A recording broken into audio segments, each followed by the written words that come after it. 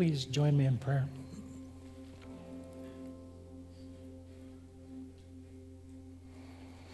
Father God, we are so grateful. We've been celebrating amazing things that you're doing. To enter into the stream of your story,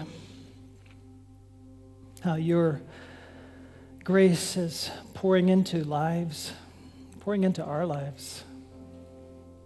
We thank you for taking these ancient ceremonies and shifting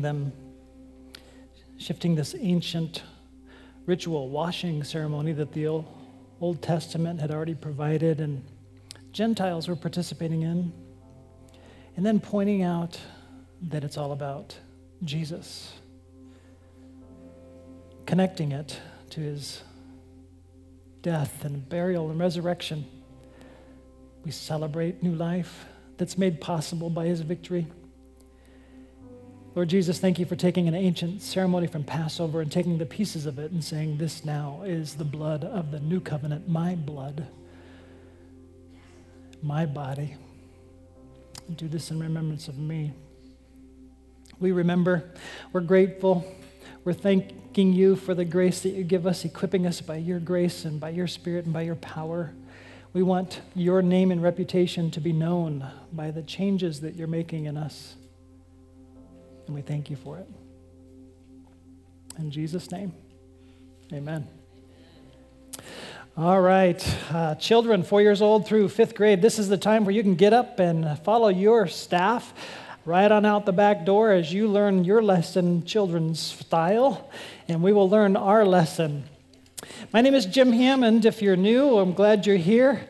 And maybe you're not glad you're here. Maybe you got dragged here because it's Easter and your family said, come with us, come on. It's just this time, come on. If that's you, I'm glad you're here. I don't think it's an accident. I hope that this is an encouragement to you by the time you leave and you're not dragging your feet anymore. You think, oh, that wasn't so bad. I hope that that's your experience today. This is Easter. It's really an important day for the things that we declare and believe, and we're going to take a look at some important matters together.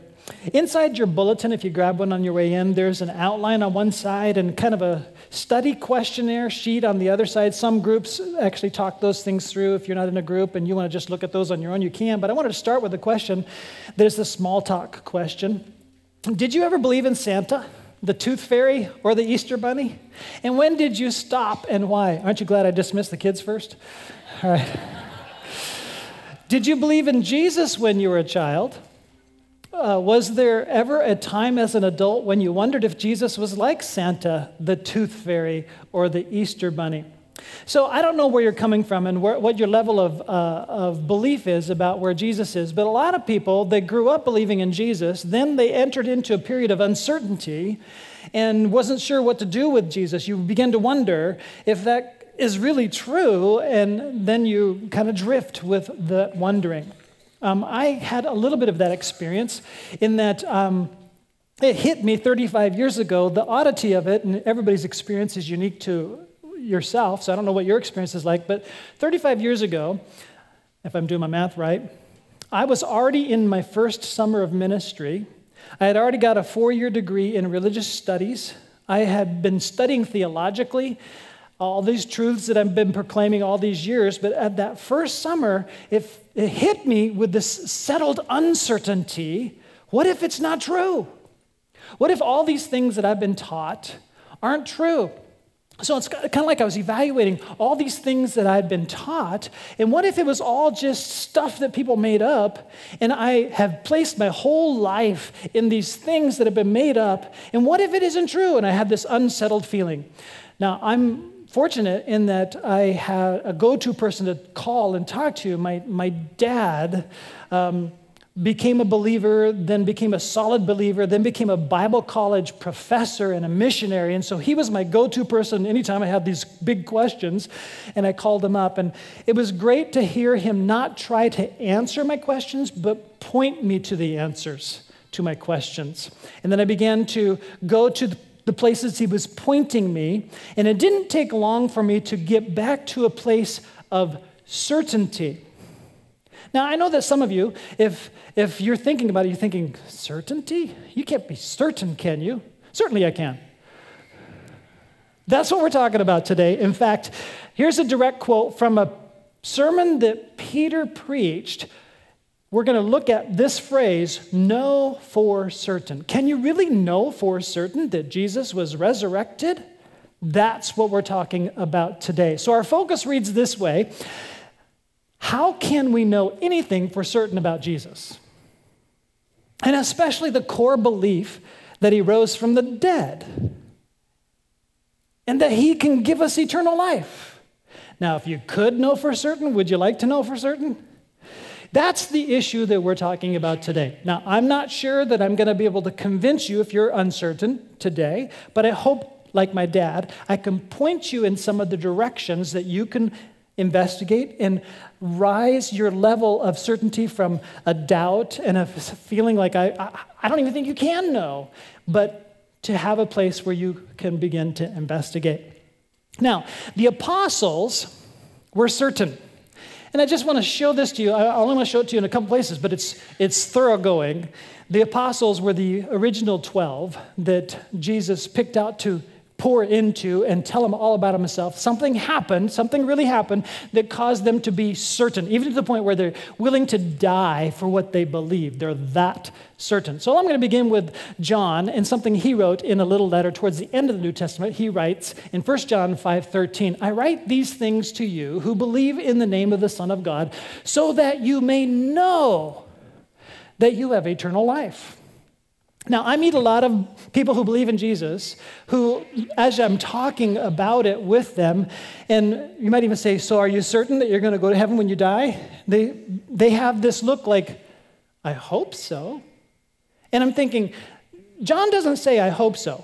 John says, I know so, and that you can know so. But a lot of people in the West, on our scientific, rational thinking, modern world, we start thinking, you can't know that. You can't be certain of that. It's not empirical. It's not a scientific study.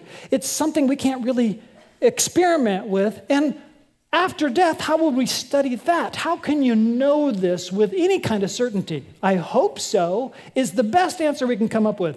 I'm telling you, no, John says you can know so. And you'll also notice that it's not about an eternal life after death. You can know that you have eternal life now. That's a whole different way of thinking. It's an eternal kind of life that is a whole big change, that it's an experience that you know is real, and it's based on something that really happened, and that's what we're going to talk about today. So that was the Apostle John. I could go to the Apostle Paul and others to give them the no-so statements, but here's another one from Peter, because we're going to jump into a lengthy discussion from Peter in a moment. We're going to jump into the middle of it first. So let everyone in Israel know for certain. That's the title of our message today, right? Know for certain. Let everyone in Israel know for certain that God has made this Jesus, whom you crucified, to be both Lord and Messiah. Let me give you a little background here. Peter says this in the first sermon that is ever preached in a sermon setting to a crowd after the crucifixion of Jesus. Now, we actually know how many days after. You're thinking, how could you know that? Well, because it took place at a feast, the Feast of Pentecost. And we read about it in Acts chapter 2. So here's what we know about Pentecost. It takes place 50 days after the Passover, and Jesus was crucified late in the day of Passover. So 50 days after Jesus was crucified on that first Good Friday, Peter preached this sermon to a whole bunch of people. He says, you, Israel, you who killed Jesus, and this is very, very big on their minds and thoughts because it was just 50 days earlier, this crucifixion was the buzz of the entire community, right? And what Jesus did beforehand was the buzz of the entire community.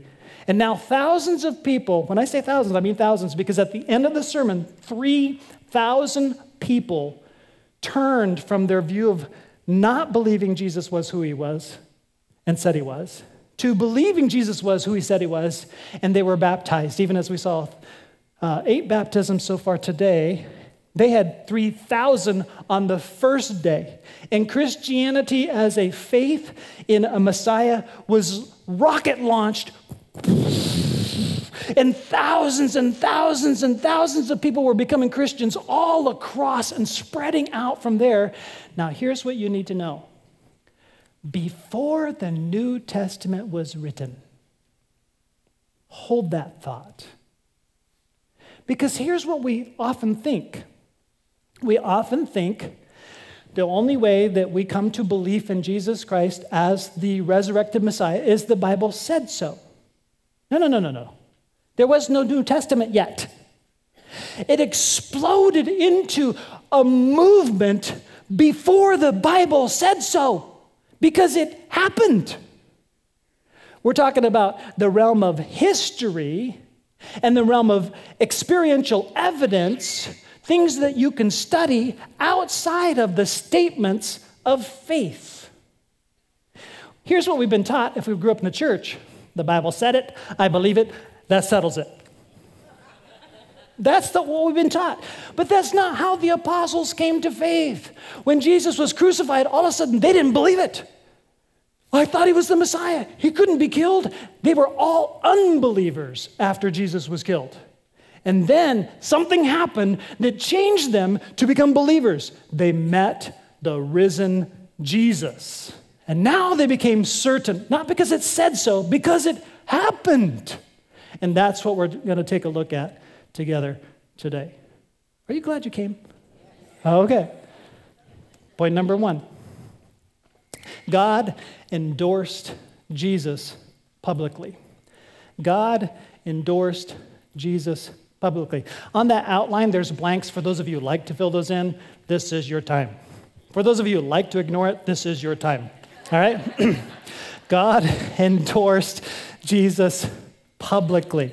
We're going to jump into this sermon that was just preached 50 days after Jesus' crucifixion on Pentecost. So just to get a frame around that, okay, 2 days ago was Good Friday, March 30th. If that happened this year, that would mean on May 19th, this sermon was preached. That's a very short duration of time from all these collected emotions and feelings about what took place, all right? So let's take a look at what Peter does. Now, before we jump into the sermon side of it, you need to understand, something happened even at Pentecost. Something happened that the disciples expected to have happen because Jesus says, here's what you need to do. You need to hang out and wait in Jerusalem because I'm going to give you power, the power of the Holy Spirit. Wait there for the power, and then you'll be my witnesses. And all of a sudden, it happened. And so there's like this light show and sound show, a powerful thing where people are going, what is going on here? You can read about it in Acts 2. We're not going over that. But there's a light show above something that was visible spiritually taking place above their heads that is described. Only happened one time. At the beginning of the movement. And then as they're speaking, all these people that are gathered for this feast from all the outlying countries with different languages coming back to their Jewish roots, they're hearing the preaching in their own language and they don't get it. What's happening? And then Peter gets up and preaches, here's what's happening. He explains from the scriptures, just like Jesus said, this is a fulfillment of prophecy. Here's what's happening. So now let's start. Acts 2:22. Fellow Israelites, listen to this. Jesus of Nazareth was a man accredited by God to you by miracles. This is nothing new to them. Wonders and signs which God did among you through him, as you yourselves know. He's not saying this is what the Bible says. He's not saying this is what people who believe say. He's saying you know it. You were there. The whole crowd all had somebody they knew who was healed. Somebody they knew who was talking about the miracles. Somebody they knew who heard and talked. It's just the buzz of the thousands. But here's what happened. They became convinced that this Jesus needed to be killed. Here's what people have a hard time getting a hold of. A lot of people say, Jesus, who was Jesus? Oh, he was a good teacher. He was a good man.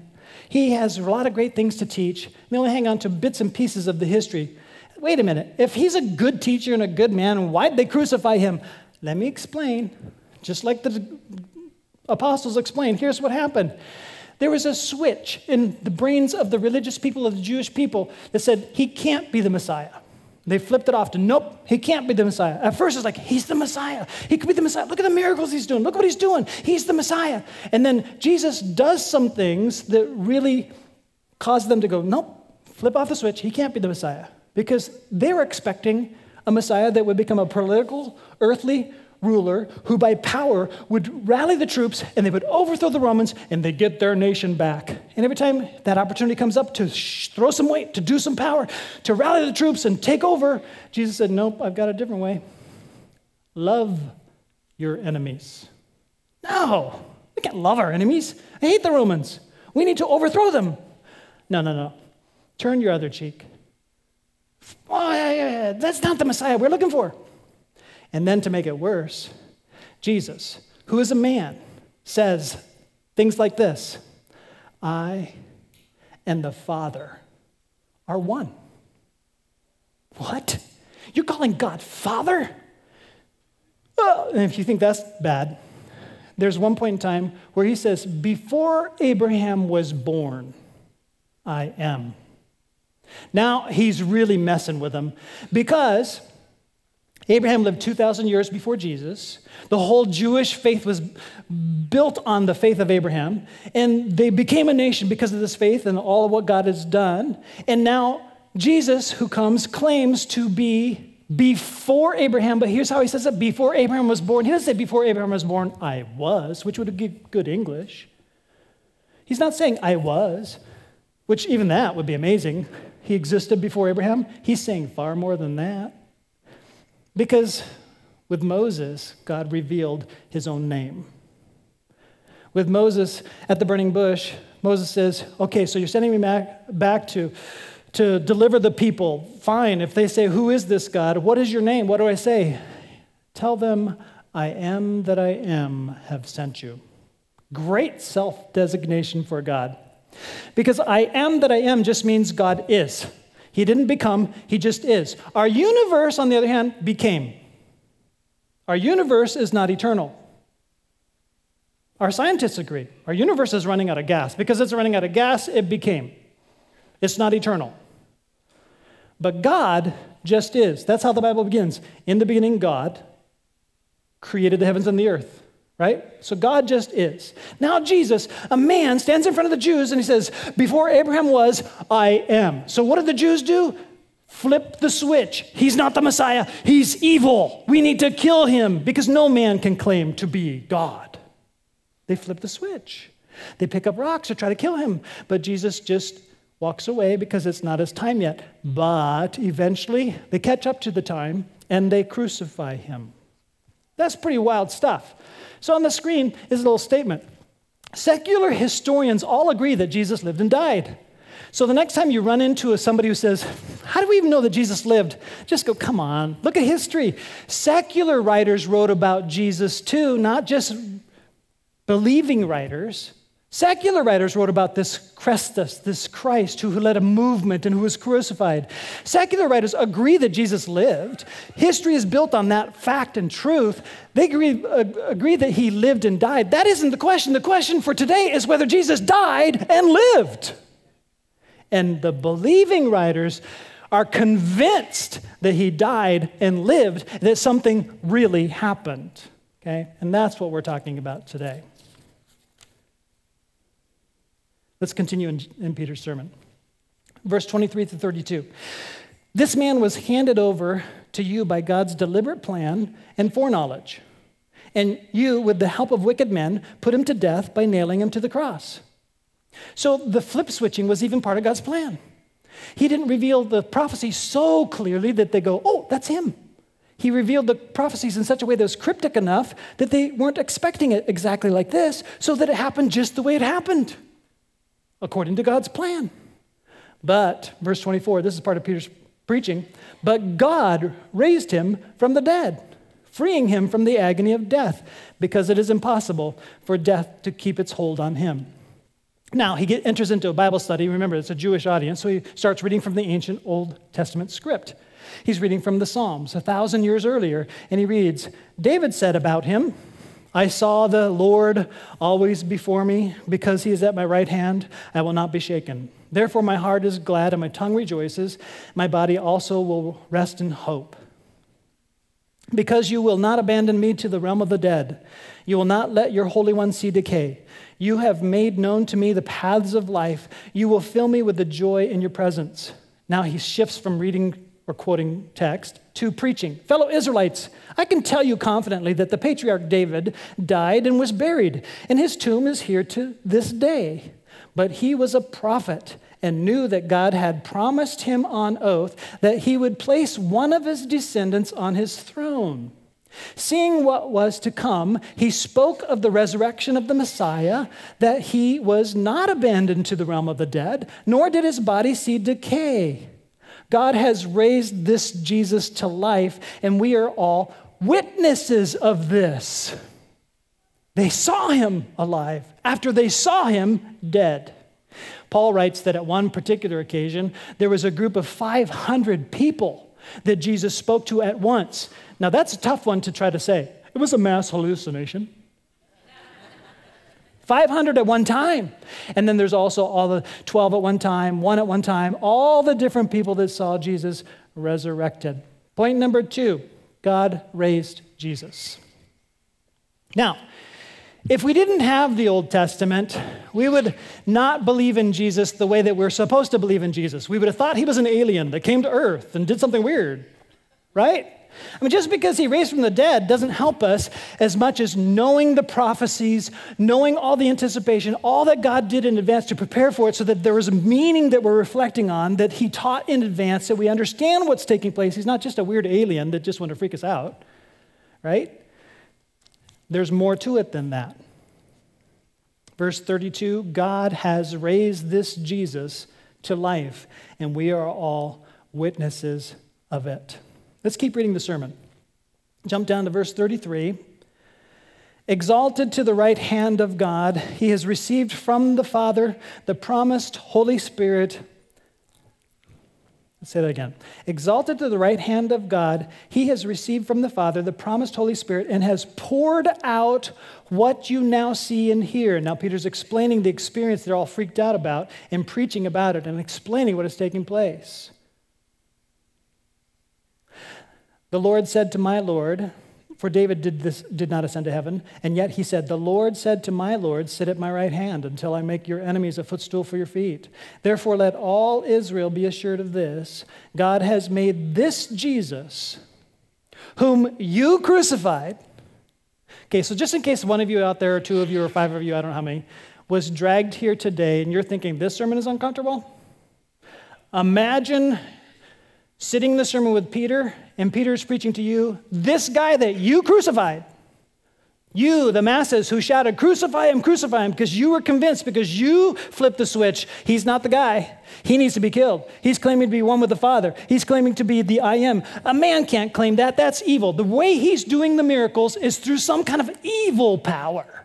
He needs to be killed. You're convinced.